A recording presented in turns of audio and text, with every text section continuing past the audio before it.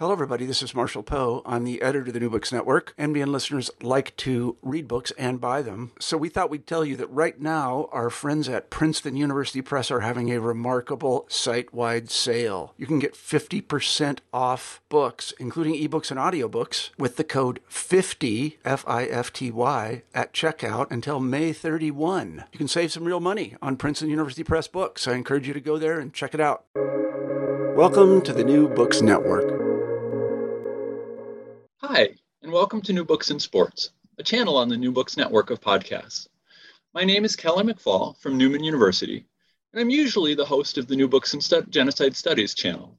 But occasionally I pinch hit on New Books in Sports, and I'll be doing that occasionally this spring. And today I'm thrilled to welcome Frank Andre Guridy to the show. Frank is Associate Professor of History at Columbia University, and there's a longer title to that I'll let him get into. And he's the author of a truly fantastic book called The Sports Revolution: How Texas Changed the Culture of American Athletics, published by the University of Texas Press.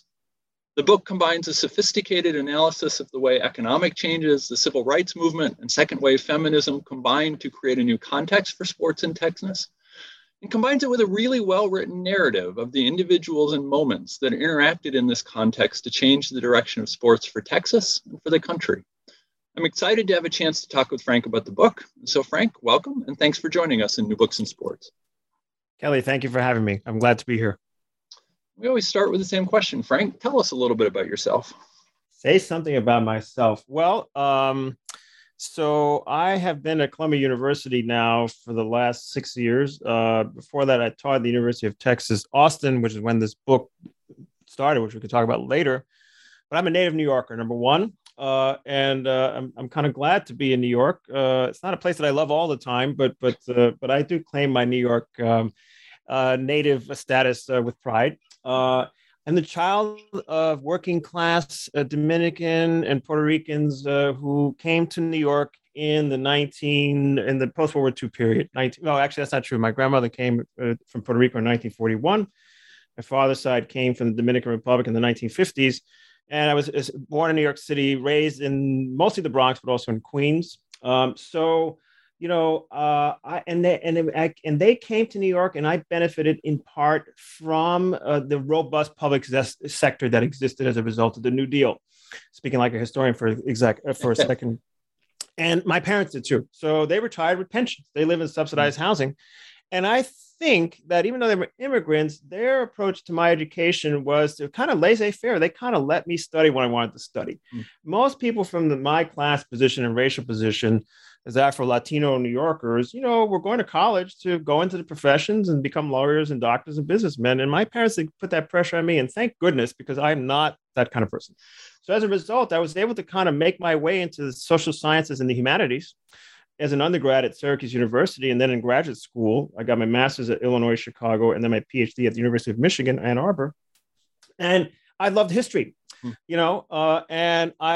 part of that was shaped by the social movements and the politics of the time of the late 80s and early 90s, the Black student movement on my campus, the struggle that emerged in the wake of the Gulf War in 1990 had a huge impact on me, and it allowed me to think about the role of thinkers and intellectuals as people who can intervene in society, in the classroom and beyond. Right. So when the thought of getting a PhD occurred or came to me, because it was not something that was on my horizon, it just clicked and it made sense to me. And then I wind up, pursuing, I guess what we call the life of the mind, but really influenced by Black studies and Black thinkers, for sure. The Du Boises, the Angela Davises, the C.L.R. Jameses, because it became clear to me that in the Black intellectual traditions, that being an activist and intellectual were not opposing identities, that you could harmonize both. And I think I've tried to do that throughout my career. And that really informed the stuff that I've been working on to this day, which is essentially things that come out of Black history, come out of the history of social movements, and then more recently in the world of sports. Say a little bit more about that, because I can see as you talk about how that ties, but where did your work start and how did you end up doing sports? Yeah. So, part of the motive to go to grad school was that I wanted to have a better sense of my family history. A lot of immigrant families from the Caribbean had deep ties to their homelands. My family didn't. My family, the ties were severed for a variety of reasons. And I wanted to have a better sense of the Caribbean background that I had. In my case, Dominican and Puerto Rican, but then I eventually wound up studying Cuba. And in particular, I wanted to understand the Black experiences in the Spanish-speaking islands of the Caribbean. And that really informed the work I did for my doctorate. I wanted to understand how societies that claim to be not racist, claim to be racially inclusive, have this history and ongoing practice of discrimination. That was very much the central question of my earlier work. And how those questions were shaped by the Caribbean's relationship with the United States, given the fact that the U.S. was an imperial and still is an imperial power in the region, certainly was in Cuba, Dominican Republic, and Puerto Rico. And so, that really became the seeds of my dissertation and then my first book, which was called Forging Diaspora, which looked at the relationships between Afro-Cuban intellectuals and activists and artists and African-American ones in the first half of the 20th century before the triumph of the Cuban Revolution that put Fidel Castro in power in 1959.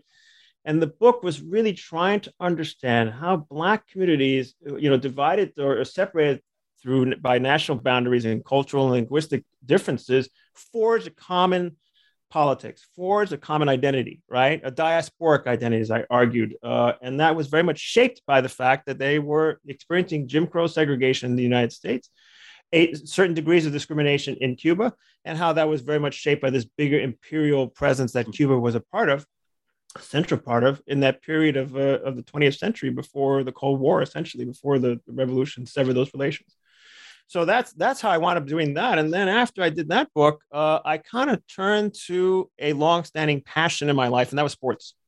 I was an athlete, I guess, as a kid, and in high school, I was a baseball player. But it was also a kind of intellectual exercise for me. I was always fascinated by sport history, partly because of the predominance of people of color in it, and partly because I was a practitioner. I played, right? I played in the midst of, the playground basketball scene, for example, in the Bronx, right? I wasn't very good at basketball, but, basketball, stickball, street football, all those things were central parts of my life, central parts of my being and coming of age in the Bronx in the 1980s. In a period when my educational experience was a bit a little alienating for me. And so for me, the baseball diamond became the place where I found myself. And so then after I finished the Cuba book, to make a very long story shorter, I decided to bring that into my professional life. And I had been reading books on sport history. There was this kind of emerging field I think we could call critical sports studies in the kind of social sciences and humanities. That predates that period for sure, but it was starting to come together in the American Studies Association, for example. And I kind of said, I'm going to do this. I'm going to work on sports now, with an eye towards its impact on society, right? Not just sports for sports' sake, not just to tell you what happened in this World Series, but to tell you why what happened in that World Series matters in the bigger picture beyond sports, right? For example, just speaking for an example. So that's what happened. That happened about 10 years ago. And that's what led me to do the book that I just published, The Sports Revolution. And I'm glad I made the shift. It was a big jump for me. I had to sort of go back to graduate school and do some reading, but that's kind of why I do this. I love to sound awfully cliche. I love to learn. And I love the challenge of learning a new field and picking up new approaches to history writing. And that's what this book allowed me to do. Well, let's turn to the book and maybe start at the 30,000 foot level. But the book's titled The Sports Revolution. What was the sports revolution that happened in and around Texas in the 1960s and 70s? What's the brief summary? Yeah, and the sports revolution, is emerging in Texas, but it has its national impact, and that's what I'm trying to show. It's this convergence of the growth of what we can call a sports industry, right? Fueled by entrepreneurs, in the case of Texas, many of them oil men or sons in oil baron families who decide that they want to invest in sports in the 1950s and 60s, right? They decide that they want their cities in Texas, in this case, mostly Houston, Dallas, and a little bit of San Antonio and Austin. They want to put Texas on the map, and they want to do it through sports, right? And this is happening at the same time that the Black freedom struggle, what we call the civil rights movement in that period, and other social movements are having a profound impact on society, right? Leading to desegregation, leading to, massive changes in American society, right? And so what the sports revolution becomes is this interesting confluence and alliance between sports entrepreneurs and athletes, many of them from marginalized backgrounds, Black, Latinx, women athletes, and others who somehow find themselves in this position of creating a new sports industry, right? That expands and comes into places like Texas, like Houston and Dallas and San Antonio and other places in the Sun Belt, which is what I argue in the book. And that has a profound impact on American sporting culture, right? This interesting alliance of entrepreneurs and athletes, and also impelled by activism, right, from the social movements of the time, to create a new industry that creates opportunities for super talented athletes, creates enormous wealth for a lot of sports entrepreneurs, right? And then all the people who come along with it, the sports media, some athletes, et cetera. And then that transforms American society and American sporting culture. And in some ways, it nationalizes sporting culture in a way that it hadn't existed before. And so I'm interested in telling that story, right? To kind of bring the story of the civil rights movement's impact on sports, right? The story of the Black athlete with these massive economic and social changes that are happening in the sports industry, because I'm suggesting you can't talk about one without the other. Yeah, and we have listeners across the world. So can you say, maybe you use the term Sun Belt, can you say a little bit more about the economic and demographic changes that are maybe changing the way in which the Sun Belts and Texas kind of interact with the rest of the country? Absolutely. Right. So Sun Belt's a term that, it emerges from, boosters in the South who were trying to remake the South, starting in the 1930s, but really taking shape after World War II, from an agrarian society that's defined by agrarian, society, agriculture, agricultural commodities, to modern suburbanized societies, right? Fueled by federal investment for sure, and fueled by the massive migration into the South and the Southwest, right? A region ranging from Georgia all the way to Arizona and then even Southern California, right? So you're seeing this kind of massive population shift, massive development of redevelopment of economies in this region, and sports becomes very much part of that story, right? The growth of the industry it existed before that, but it expands dramatically in the 1950s, 60s, and 70s, right? And so, the Sun Belt becomes this term that allows us to understand this regional dynamic, right? That then it has a national impact, but it really changes the way the South and Southwest are understood. It changes the way Southerners live, right? And it changes the way, changes their political impact for sure. And we still see that to this day, right? And so that's what the Sun Belt is for those who are not familiar with that term in U.S. history, right? And it's still used to this day, right? It's still used particularly to mark certain kinds of politics on the national level. And I'm trying to kind of demonstrate how the legacies of conquest and colonization, Jim Crow segregation are part of that story too, right? And how that changes as a result of that dynamic as well, right? So to talk about the growth of the Sun Belt is to also talk about the social transformations that were rooted in that history, that brutal exploitative history of displacement, land dispossession, and slavery, and labor exploitation, and segregation. Yeah, so let's, and I know this is not a fair question, but maybe could you briefly sketch what the sports landscape looks like in Texas before all of this happens? Yeah. So, sports in various guises is practiced before this period for sure, right? Most historians, locate the kind of growth of modern sporting culture in a place like Texas in the late 19th century, 1890s, right? Moving into the 20th century, right? And it comes out of, one kind of physical education, looking at this dynamic emerging at the high school level for sure. And in fact, that's probably the foundation, you could argue. And then the growth of, sports teams, sporting programs at the collegiate level, all sorts of barnstorming, teams at the amateur level and the semi-professional level that are emerging, and all what we associate in the American major sports, baseball, basketball, football for sure, right? Football becomes arguably the most important sport in this story, certainly in the case of Texas and other parts of the South, right? So, before the 1960s, sport was widely practiced at all social levels, including in Black communities, in a separate realm because of Jim Crow segregation, formal and customary, right? But it very much is centered on high school and college sports, right? The backbone of Texas sports is high school sports, and that's something that's well known thanks to the book Friday Night Lights, which your listeners might be familiar with, by Buzz Bissinger, published in the late 1980s, right? So you have this robust sporting culture, right, emerging, and in this kind of context again of a society that's segregated and rooted in these exploitative dynamics, but it's really concentrated and popularized at the high school and college level, right, and really the high school level for sure, right, and that starts to change, in the period that I pick up the story, and that's kind of the reason why I focus mostly on professional and collegiate sports, because I'm trying to demonstrate that shift, right? Even though high school sports remains central to Texas sporting culture to this day. So you talked about leading figures, people who make their money often in oil, and who see sports as an opportunity to remake the social and economic and cultural world they live in. And one of the ways they do this is with buildings. So I wonder if you could talk about the Astrodome and Texas Stadium and how they why they exist, why they're built, and what role they're meant to play. Yeah. So you'll see later, if we talk later about this, I'm rather obsessed with stadiums. I have a weird obsession with them.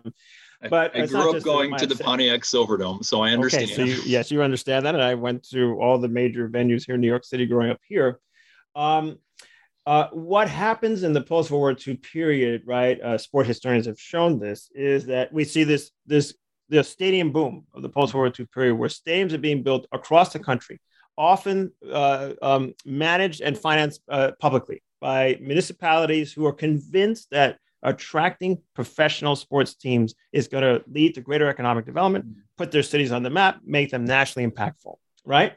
So that's a broad trend that we see happening, right? Where the stadium, at least in the terms of baseball stadiums, go from these smallish ballparks into these bigger, luxurious venues that have a lot of bells and whistles, technologically speaking. And I'm arguing in this book that it is these stadiums in Texas, the ones you mentioned, the Houston Astrodome, and then the Texas Stadium that's built in Dallas, suburban Dallas, Irving, Texas, has a major shift, has a major impact on this process, right? Because the Astrodome is the first indoor domed stadium, first with air conditioning, first with synthetic grass, first with the now ubiquitous luxury box, designed, right, to cater to an affluent demographic, people who don't want to spectate among the people in the bleachers, but want to have their own privatized spectating, right? Premium seating is central to every stadium that we know existing, certainly at the big time level to this day, right? And so the Astrodome has this major impact on stadium construction in this country, right? And it demonstrates that, like certain kinds of technology can overcome, certain climatic, limitations, right? Because Houston, is a hot, humid city, and nobody wants to sit outside in the middle of July in Texas to watch a baseball game or anything like that, right? And so it was necessary for them to figure out how to build a venue that could be comfortable, right? That could resemble a suburbanized, experience, a living room, right?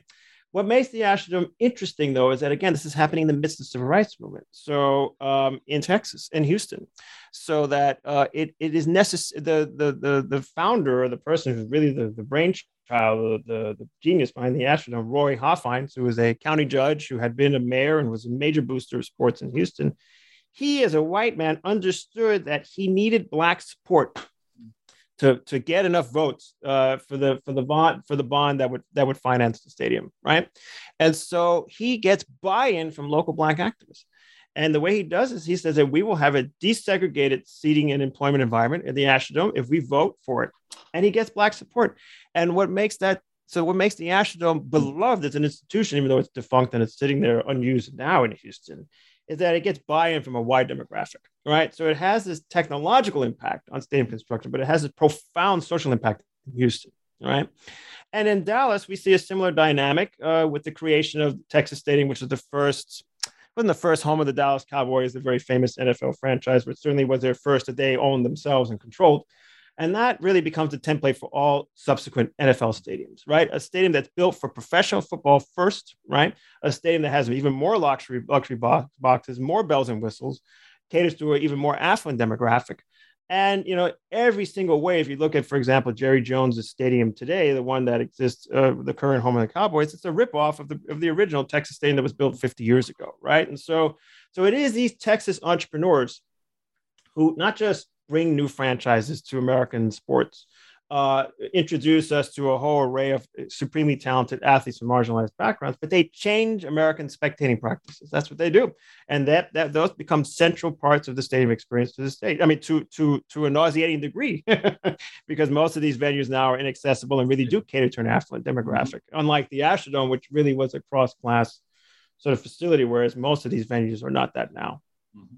And interestingly, and I hadn't thought about going this direction, but I will. When the Texas Rangers come, or what becomes the Texas Rangers come to town, their stadium is not that. No. Why not? And how does baseball fit into this football-centric story? Yeah, it was a great question. I mean, one of my favorite chapters to write. It's called. What is it called? My God, I forget the chapter title in my own book now. I'm looking at it. Labor and Lawlessness in Rangerland. It tells the story of how the Major League franchise that was known as the Washington Senators in Washington, D.C., how they somehow wind up in Arlington, Texas, suburban Dallas, Fort Worth in 1972. And they do it because they have a greedy owner who's looking for to cash in on untapped markets for Major League Baseball. Bob Short was his name, right? A reviled figure in Washington, D.C. history, baseball history. And so he decides after he buys the team in 1969 that, this DC market is not going to work right for us. We're not drawing fans, even though he has a stadium that's fairly new. And the Senators, they were a terrible franchise. They were not a winning franchise. But, he realized pretty quickly, or decided even when he bought the team, that this team was not going to stay in Washington, D.C. So he did what a lot of owners were doing at the time, and they still do this. They go and they look for other public officials who want to bring sports to their cities. And he finds this extremely, ambitious, industrious owner named, a mayor of Arlington, Texas, Tom Vandergrift, who was willing to put all kinds of money into bringing his team, bringing Short's team, the Senators, to Texas. And that's how they wound up in Arlington in 1972. And this is something that's a major national scandal because the Senators had this symbolic value, right? The baseball franchise, the America's pastime baseball franchise in the nation's capital. And they leave nothing behind. And the reverberations go all the way up to Congress, in which people are trying to stop this move because the Senators had this symbolic value for, presidential statecraft, right? All the presidents would throw out first balls at Senators games. And so it symbolized for a lot of people in this country the decline of baseball. The fact that it would leave, a sacred place like Washington, D.C., in the same way that the Dodgers franchise left Brooklyn for Los Angeles, right? To this no town somewhere in Texas, right? And so I tell that story, but then I tell the story of how this franchise somehow makes it in the midst of, incompetent, greedy ownership. And that's because they somehow assemble a roster of talented enough athletes to make the franchise, competitive and interesting for baseball fans in the region, right? So it's in this period, the Senator Rangers story allows me to talk about how baseball filters into the sports revolution and how in a lot of ways it's overtaken by football and other sports, right? Football and basketball start becoming much more popular in this period than baseball. And yet baseball is still a very important part of that story because it does have this symbolic importance in American sporting culture as America's national pastime. And because, like the other sports, it benefits from desegregation and the influx of Black and Latino athletes that make baseball popular, certainly for people in my age when I'm coming up in the 1970s, right? Even though it doesn't integrate the same way that the NFL and basketball do, the NBA and the ABA. Yeah, that's a nice bridge because I was going to go next to this question of desegregation of college athletics and the way in which some schools like Houston or SMU are willing to adopt a strategy of recruiting Black athletes in ways that other schools, the University of Texas, Arkansas, are not. So maybe you could say a little bit about the kinds of the ways in which various coaches and athletic directors approached the question of desegregation and made decisions about that? Yeah, thank you for that question. So the story of what I guess we call the integration of sports has been told many times, right? Whether it's Jackie Robinson, being the first Black player to play for Major League Baseball since the late 19th century, the breaking the color barrier, and all these tales of integration pioneers that we feel proud of as Americans, right? Because what happens in this period too is that sport becomes this emblem of meritocracy and inclusion because of the influx of athletes, Black athletes, and others from marginalized backgrounds, right? What is often overlooked are the economic factors and other factors that lead to this transformation, right? And this is very clear in the case of college football in Texas and other parts of the South, right? Where you see this interesting moment where certain athletic administrators at Houston, in this case, and SMU and other schools, junior colleges had even discovered this beforehand in Texas, decide that if they want their athletic programs to continue to be competitive or get better, that they're going to need Black athletes, right? And some of that is motivated, yes, by the desire of winning and building up athletic programs and building up the revenue for your universities, right? This is when colleges go really deep into sports as a way to generate revenue for their institutions, right? This is an issue that we still see to this day, right? It exists beforehand, but as the money grows bigger, and something we haven't talked about, as the role of television money and advertising money really floods into sports in this period, then the money gets bigger, right? Then sports has an outsized influence in university affairs. This is something we're struggling with to this day. Not in my institution, but at most institutions, certainly in the United States. Thank goodness that's not the case at Columbia, that I'm aware of anyway. So what does that mean? So you've got the incentive to build up programs, generate revenue. At the same time, you have head coaches like Hayden Fry, who signed as the head football coach at Southern Methodist University in Dallas in 1961. And, he was a West Texaner, person defined as white, who had a moral compass and who had said that I'm not going to take this job unless I can recruit Black athletes. All right. So I zero in on Fry and Guy Lewis, the head basketball coach at the University of Houston, and Bill Yeoman, the head football coach at the University of Houston, because I want people to understand that even with these structural factors, right, the need to build up your programs, the need to win games, the need to keep your job if you're a head coach, was certainly at play in deciding for these men to sign Black male athletes. But they had a moral compass and they made decisions, right? They stuck their heads out and they took risks, right? And I think that's an important part of the story too. So, those are programs that were getting their heads beat in by the University of Texas, which was coached by the legendary football coach Darrell Royal, winning championships all the time. And they realized we're not going to compete with these guys unless we have more talent. And that really leads them to sign in 1965. Jerry Levias is the first Black scholarship athlete, football player to sign with Southern Methodist in the old Southwest Conference, which had been the dominant athletic conference in the region at the time, the predecessor to today's Big 12, essentially. And so that's what they did. And that's the story I tell. So I tell the story of that process, and that inevitably leads them to ascend and actually overtake Texas in the 1970s, right? And the 1980s, right? But it is this alliance between coaches and boosters who are flooding all kinds of money into these programs. Some of that money is being filtered into some pennies thrown at athletes to recruit them, inducements, right? That really leads to the growth of Southern Methodist football, or the rebirth, I should say, in the 1970s and 80s, and of Houston, right? And so that tells the story of not just integration, but the growth of the college athletic football industry, right? Which in the end produces some enormously talented football legendary players, scholarships for them. But in the end, it brings a lot of big money for coaches and athletic directors, right? And you see this very clearly as you see the growth of the management class, the growth of the coaching class, and then the skyrocketing salaries that really start by the early 1980s.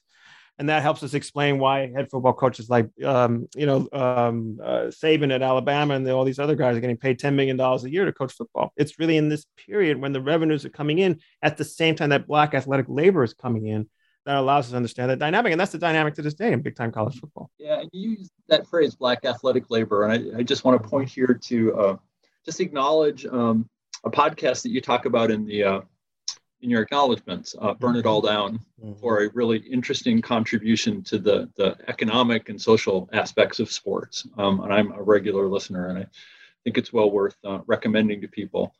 Absolutely, and also just real fast, it's also on feminism in sports, right? Because I mean, one of the things that podcast does well, and it really helped shape my thinking about how to write about women in sports and how to write gender and sexuality in sports, and that's something I also do in the book too. So yeah, no, it's a very important part of the story and an important contribution to the sports commentary landscape.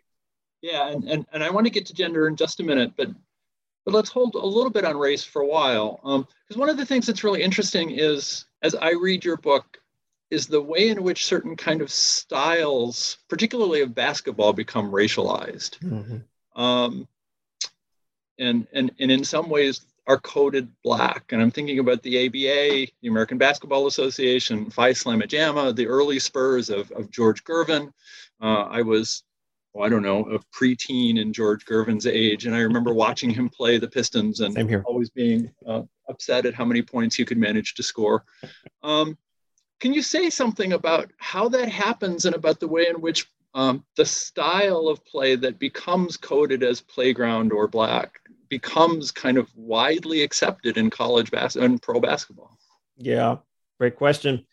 Well, what's happening in this period is that these predominantly white schools, for example, like the University of Houston, who build an excellent basketball program under Guy Lewis, and during that period, are recruiting from black schools and tapping into the kind of grassroots black athletic culture that existed in Houston, existed in Texas, and Houston, it existed in places like New York City with the very famous Rucker tournament, the playground basketball scene here in Harlem, and other places throughout the country, right? Detroit had its own scene too, right?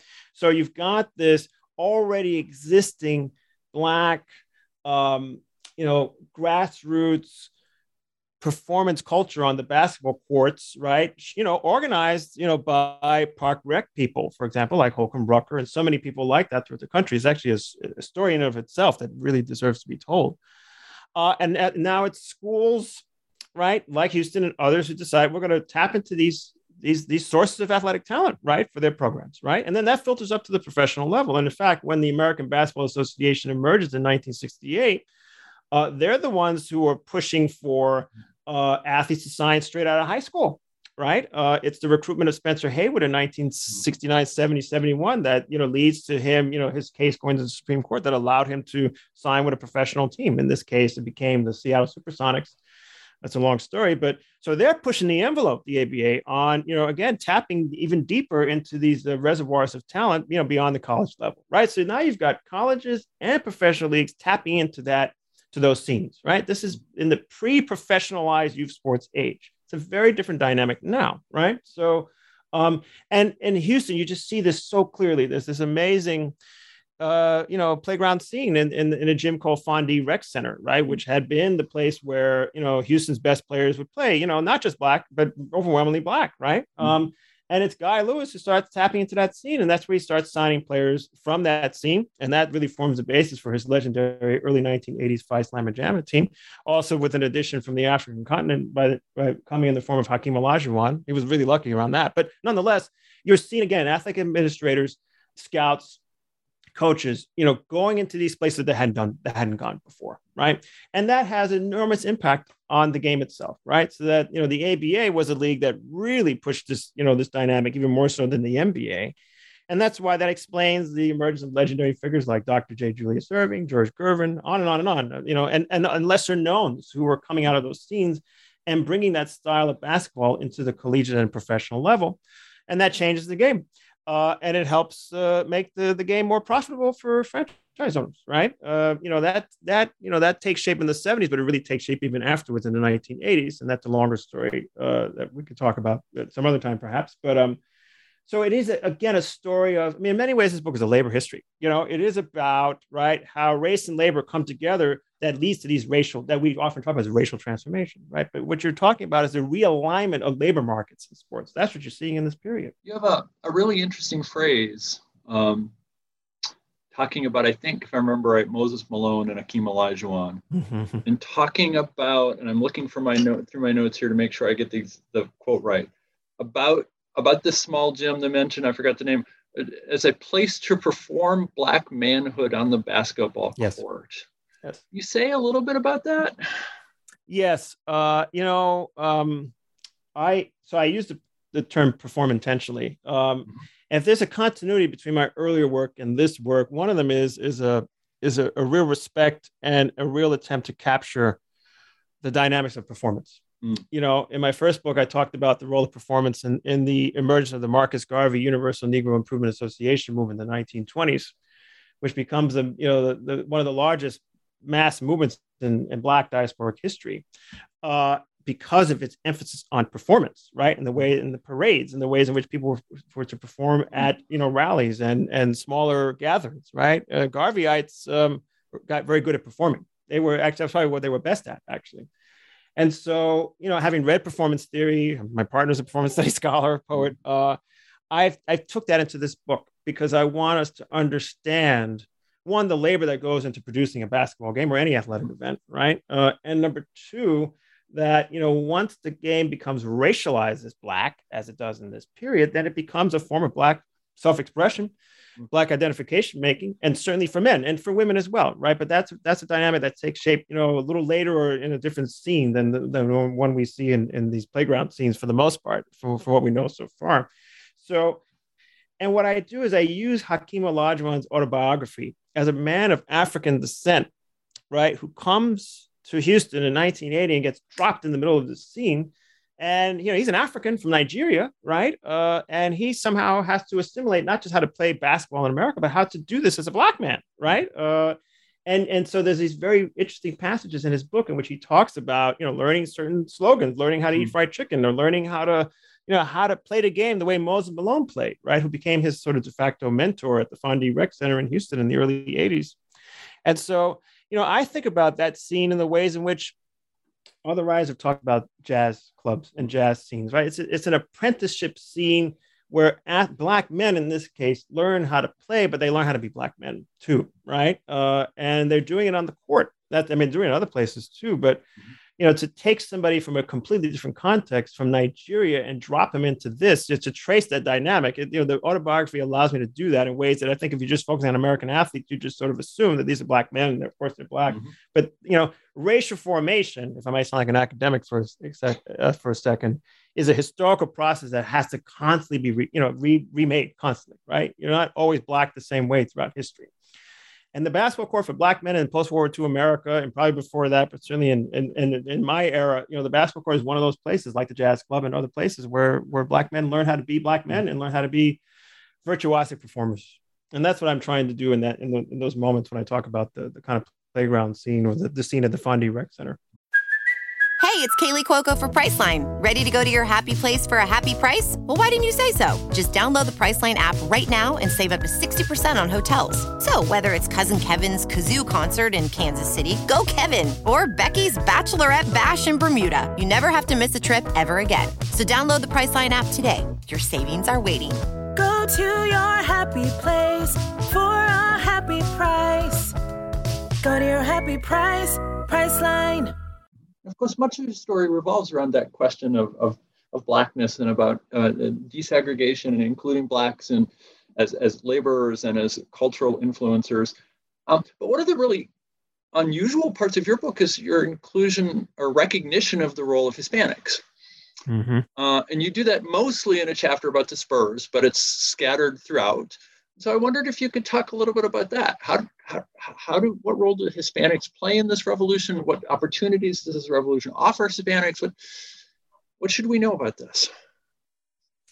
Yeah. Well, one of the beauties of writing about Texas is, and then if I may go autobiographical for a second, having lived there for 11 years and having, married into a Mexican-American family, a Tejano family who's been, in Texas since 1731, is that you understand the centrality of Mexican and Mexican origin peoples to Texas history. So there's no way I could write this book without talking about Mexican origin peoples. No way. Right.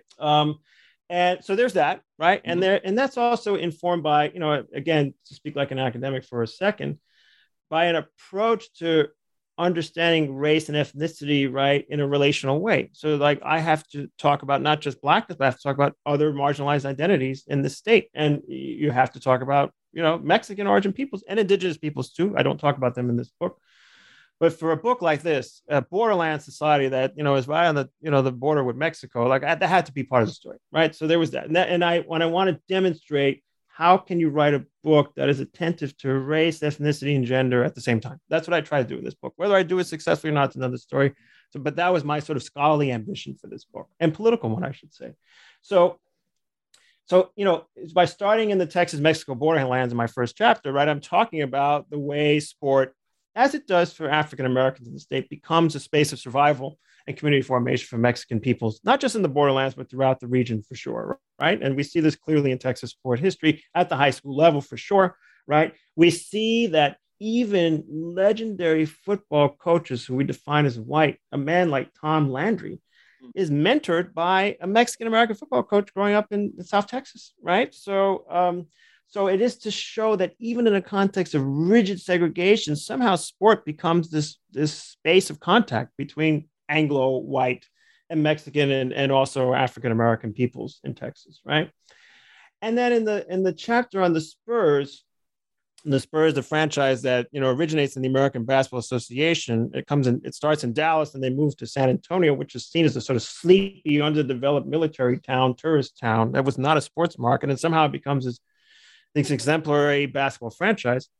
And part of the argument that I'm making in the book is because of the ways in which the entrepreneurs who own the franchise understood that their fan base had to be, in part Mexican, that you could not be successful in a city that is at least 50% Latino, Latinx, Mexican origin peoples without catering to that demographic. And they needed to do that because they needed butts in the seats. And they figured out how to tap into or allow space for a kind of local Mexican American culture. And you see that, at Spurs games to this day, right? You see that when Sebastián de la Cruz in the 2013 NBA Finals sings the national anthem, in a mariachi outfit and causing a lot of consternation among white racists. But you see it in the ways in which the Spurs franchise defends him, right? This is in the pre-Trumpian age, but nonetheless, you see that in the way Greg Popovich, their coach today, his approach to racial politics and justice, social justice. So, I'm trying to show how a professional franchise somehow can embed itself into a local culture.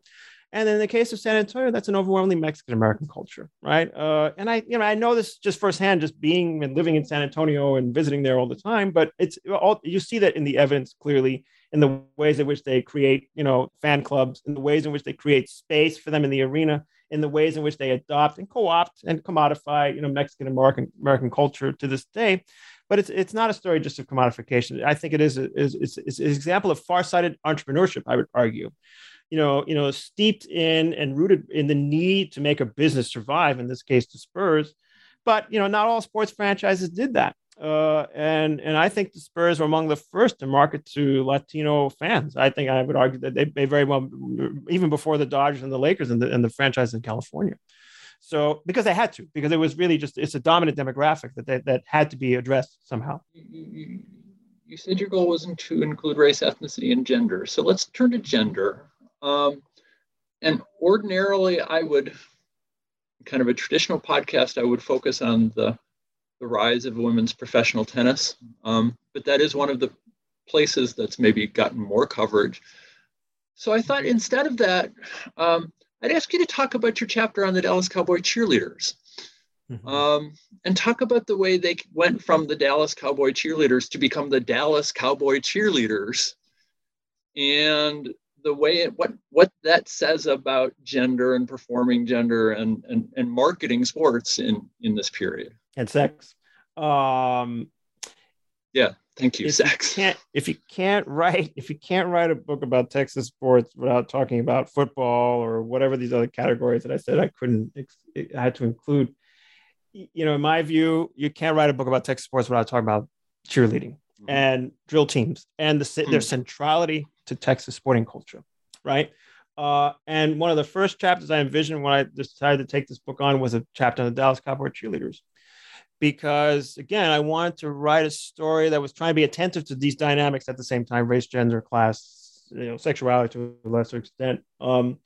but also because I want to show how dancers and cheerleaders or athletes are workers, right? They're undercompensated and underpaid and exploited often, right? Especially if they're women, right? So part of what we see happening in that period is the transformation of a cultural practice that had been associated, had become feminized, in the mid 20th century, a little bit before that.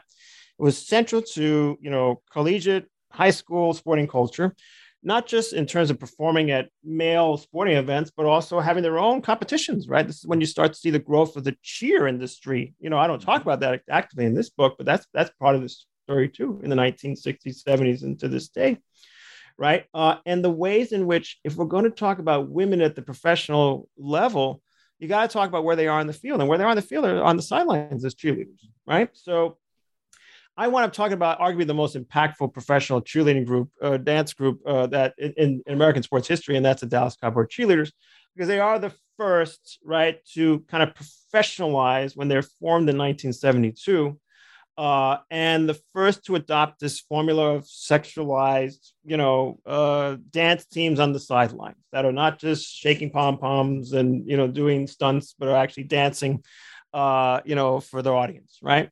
And how they themselves become an industry in and of themselves. They become a sort of separate labor structure that allows the Dallas Cowboys to become what they are called to this day, America's team, one of the most popular, impactful professional franchise sports, certainly in the National Football League, but in American sports history, period, right? And they still are, even if they're not winning championships like they used to.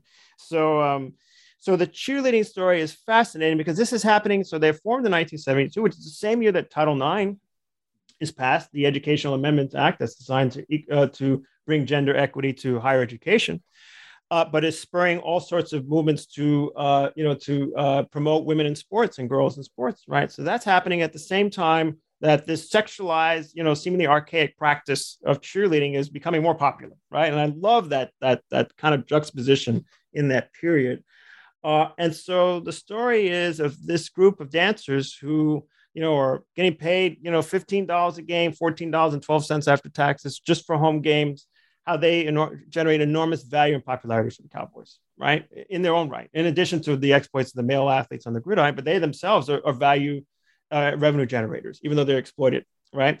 But they're also overlooked by second wave feminists at the time. Like, I think if you look at the experience, if you actually look at their experiences beyond the makeup and the and the hot pants and the go-go boots, you see these are aspiring class women from a range of class backgrounds who are trying to make it, right? And one of the ways they're trying to make it is through dance, because dance becomes an important part of self-expression for young women and for all women at that time.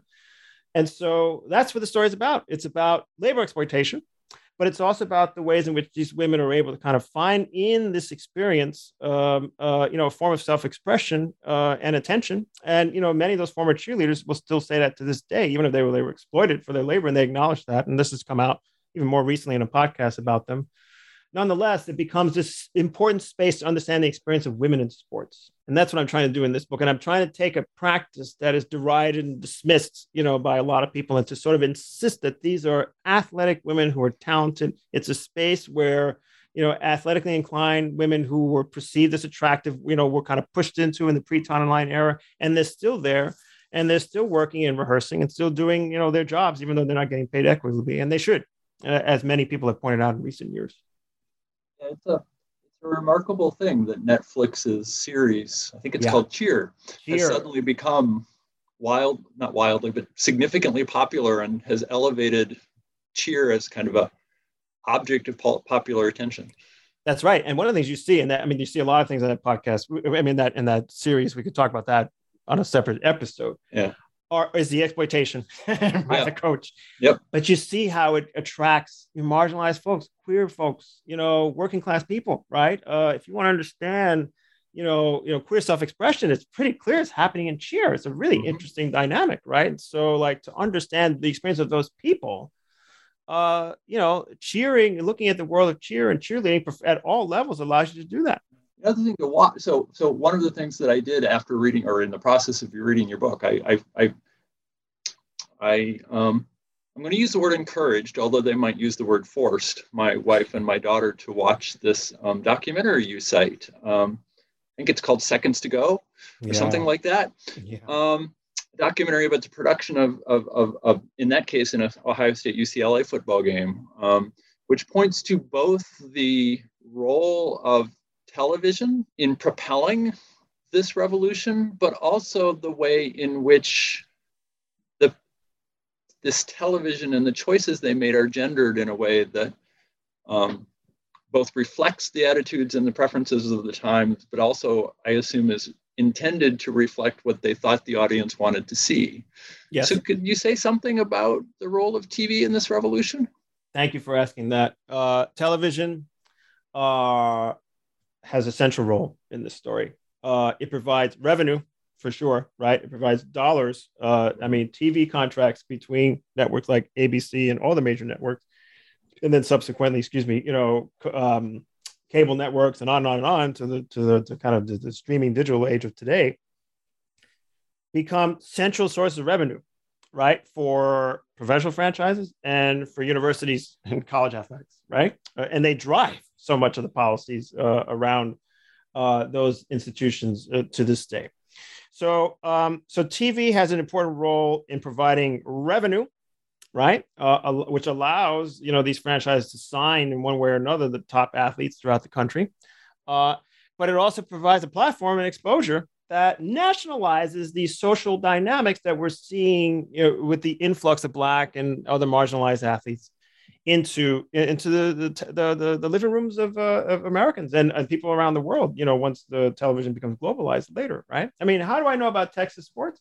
By watching, as I said at the beginning of the book, watching the very famous Monday Night Football game as a 7-year-old in a crammed apartment in New York City in 1978 between the Houston Oilers, starred by Earl Campbell, versus the Miami Dolphins. I mean, my awareness of Texas was by watching the Cowboys and the Oilers and the Spurs and these teams that I write about on television, right? So it allowed me to understand, like, oh wow, like, oh, look at Black people, invisible in a sport, visible in a sporting context, right? So it provides exposure, it provides revenue, but it also, and you see this most clearly with the Dallas Cowboy cheerleaders, it provides a way in which gender scripts are reinforced in sports, that gender segregation is reinforced in certain kinds of ways, right? Because if you want to argue, the primary beneficiaries of the sports revolution were men, for sure, white men and a few talented Black athletes and other talented athletes from marginalized backgrounds, and those who are involved in sports media. And you see this clearly when you just look at the history of a network like ABC Sports, which was showcased in that documentary Seconds to Play, in the ways in which these sports are crafted, carefully orchestrated to be consumed by Americans in ways that, in the case of football, sanitize the violence that occurs on the gridiron, in the ways in which these male TV executives and cameramen and directors and producers are producing this as they perceive it for a male audience. And that explains how the ways in which they sexualize cheerleaders. And this Sedaris plays a longtime director of college football and the NFL Monday Night Football telecast for ABC Sports. Is a key figure in this story. He proudly says in that documentary, "I'm a dirty old man," and he's the one who pioneered the honey shot, as he called it, right? Which was, predicated on pornographic shots, to be honest, the cum shot and pornography, which is also happening at that time. And so you can understand that the role of television in this story, but I understand that the impact of men, right, in shaping how the sport is consumed.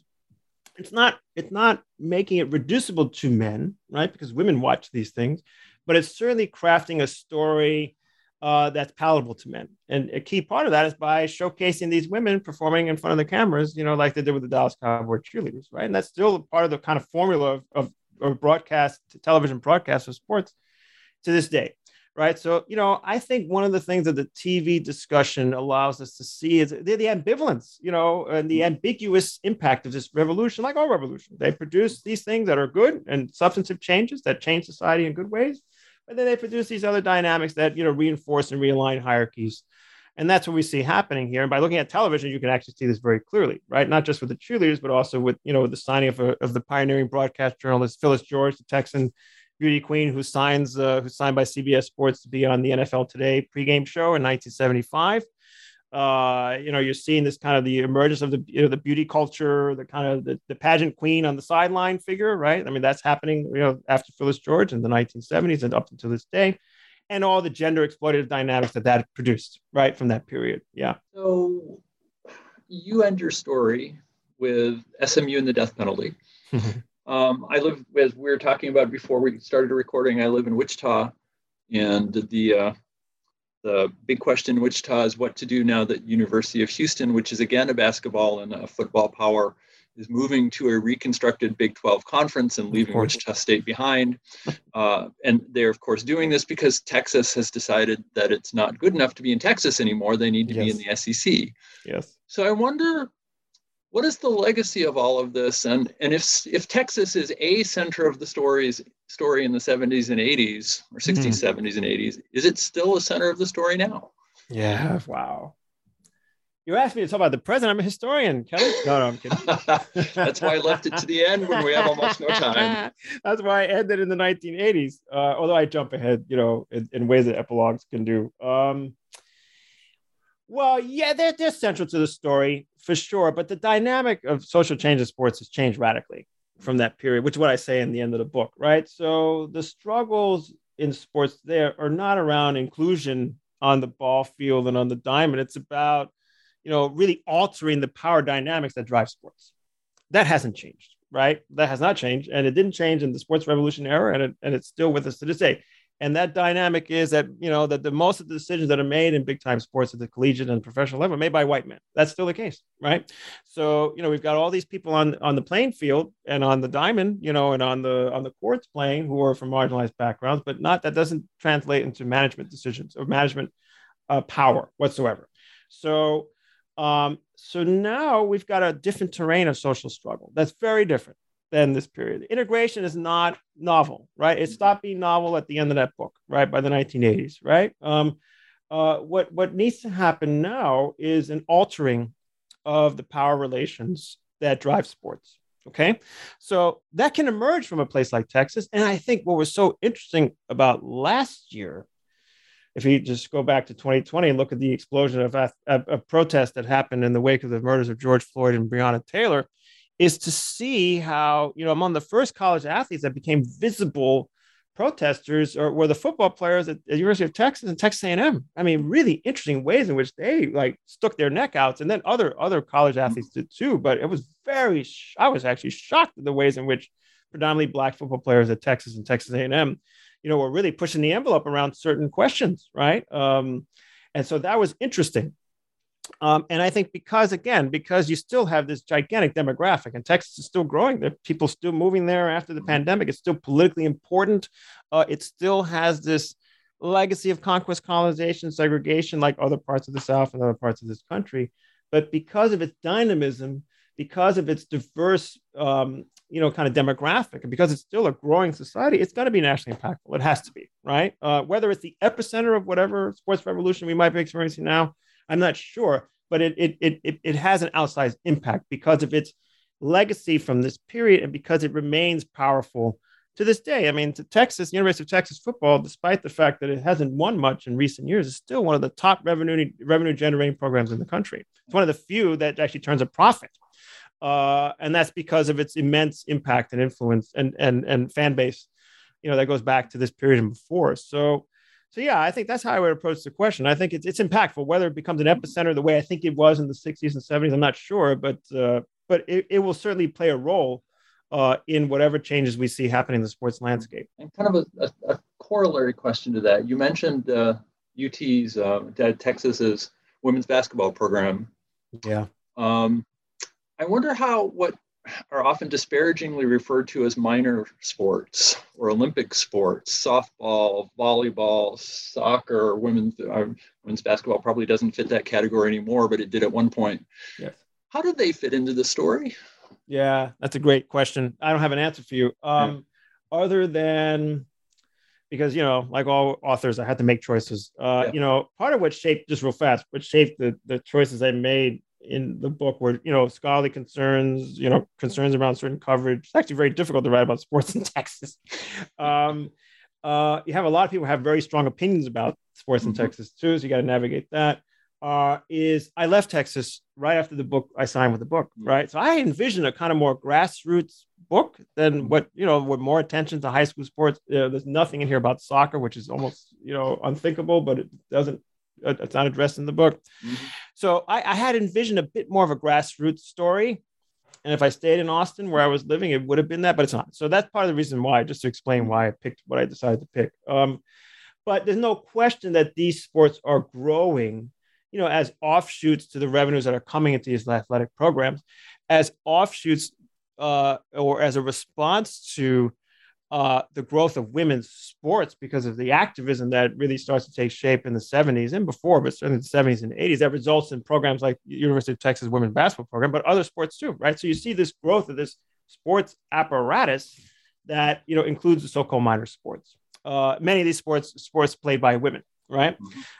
And so it becomes impactful in the sense that it allows us to tell the story of women in sports in that period. It allows us to see, I think something that I didn't even think of when I was working on the book, but certainly in the case of more elite places, as we saw with the admissions scandals of recent years, the ways in which these wealthy families are able to kind of mobilize their real and imagined athleticism of their children in these minor sports into admissions into elite colleges and universities throughout the country. That's got a fascinating history, I'm sure, that predates the scandals of the last few years. So, I think it's part of the story insofar that it becomes these new spaces that are emerging, and they probably allow us to see the reconfiguring of hierarchies again between the so-called major sports, the revenue-generating sports, as they're often called in the sports world, and those that are supposedly not important, but also play a huge role in recreational life and in the life of universities and high schools, for sure.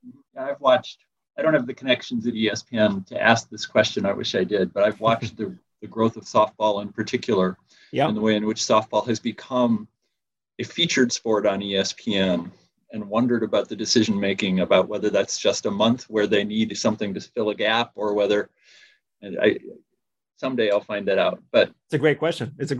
And of course, that part of the resistance to support and broadcast women's sports is just supposedly not revenue generating, right? That's what these men executives always say over and over again. And a lot of that is mythology, and it just hasn't had the resources put behind it in the ways in which that the traditional male sports have. Yeah. Hey, so one of the things about this book, I mentioned, I think before we started taping, that this is the kind of book that would be in Barnes and Nobles. I know not all of our listeners, or many of our listeners, are not academics, but I know a number of them are grad students or academics. This book is a really interesting combination of what I think of as academic prose and what I think of as, and this is not a criticism, it's praise of sports writing. Yeah. How did you learn to do that? And what advice would you give writers about trying to write academic writing in an accessible and exciting way? Part of the reason why I shifted to sports is because I wanted to undertake this challenge, right? What sports gives you is something that, as much as I love the work I was doing on Cuba, it's a small audience in this country anyway, right? And I wanted to figure out how to write for a broader audience. Mm-hmm. And it is true, and I've seen this in my teaching, that teaching sport puts you in touch with a demographic that you wouldn't otherwise have as an academic. I think that's really true, right? And I'm sure there are other folks who work on popular culture who have that experience too, music and theater, whatever. But I love what I see in my classroom, in my sport and society class, where I get history major, I get student athlete, I get non-history major, I get the business, I get a range of kids. And that's because sport attracts a diverse demographic. And that's just true. So I decided to work on sports partly because of that, right? I wanted to kind of reach a broader audience, to be honest with you, right? So what did that mean? That meant that I had to figure out how to write, beyond, for an audience that's not just my colleagues in the Department of History or in Black Studies, for that matter, right? So it became a project in and of itself. And so what did I do? I do what other writers do. I look at how other people have done it, right? And there's no question that, in my view, if you're going to talk about sports studies in academia, that the pioneering works were not written by academics. They were written by sports writers. They were written by so-called popular historians, right? And so it's the academics that have been catching up to them, as far as I'm concerned. And I see myself as trying to catch up to people who've been writing about compelling performance and the ways in which it intersects with history. in the ways in which there's a book by Gary Pomerantz, for example. It's called Wilt 100. It's a book built around the very famous basketball game in which Wilt Chamberlain scored 100 points, which is still unthinkable, in a small arena in Hershey, Pennsylvania, with 4,000 people in the stands in 1962. And he takes you through that game, but then he spirals out into this bigger picture of America in the early 1960s, into Wilt's life growing up in Philadelphia, but also being, living in Harlem, into the ways in which, white ethnics are in this kind of basketball scene in the 1960s, and the ways in which Hershey, Pennsylvania was changing in that period, right? I thought it was a brilliant historical approach to writing, about a historical topic grounded in sports for a broader audience. So that's what I did. I started reading people like that. I read people like Dave Halberstam's, the breaks of, my God, what's the title of the famous book, Breaks of the Game? Breaks of the Game, yeah. Right, from 1979.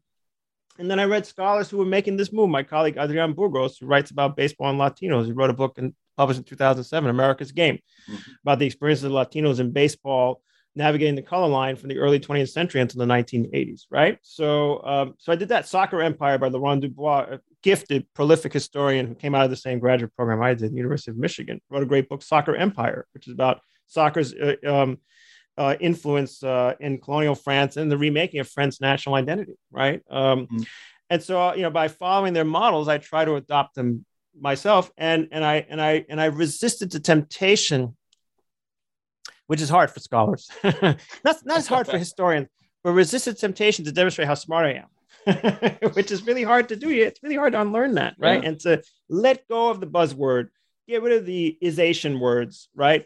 And try to take up the challenge of how do you explain racialization without using that word, right? How to explain racial capitalism without using that term, right? For example, right? And so it became, this is my first attempt to do that with this book.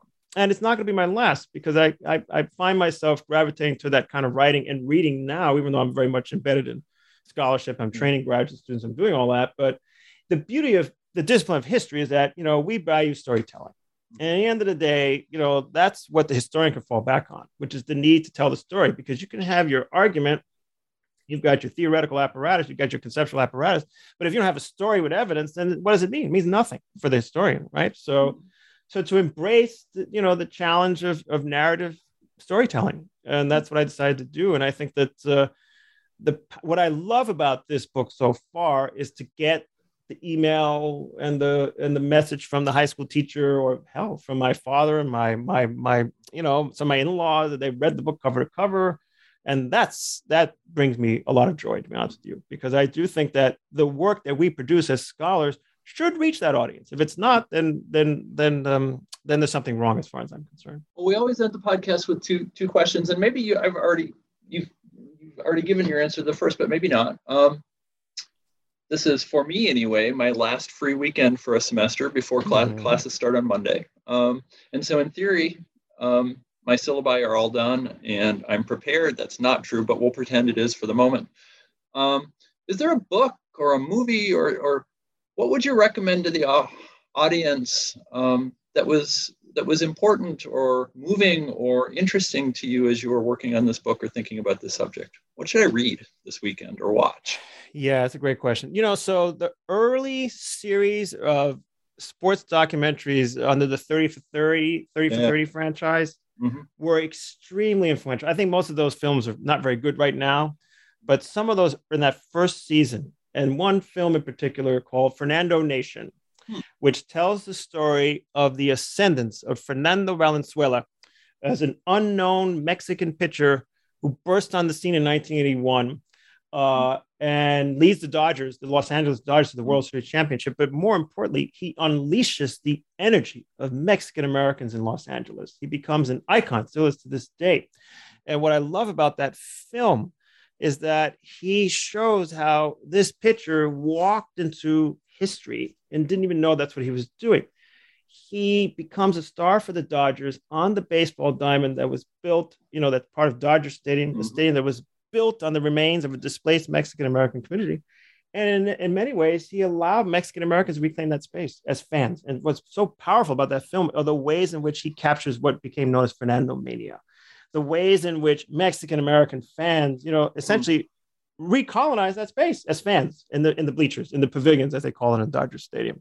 A very powerful story of displacement, of athletic performance, of the impact of marginalized people in a sporting context in a city. Fernando Nation is an excellent film. Now, in a non-sport context, I'm having trouble thinking beyond the pandemic, I have to say. So I'm thinking a lot about work. And this is not a sports book, but I have to bring it up. Sarah Jaffe's book, I just picked it up. Work Won't Love You Back, How Devotion to Our Jobs Keeps Us Exploited, Exhausted and Alone.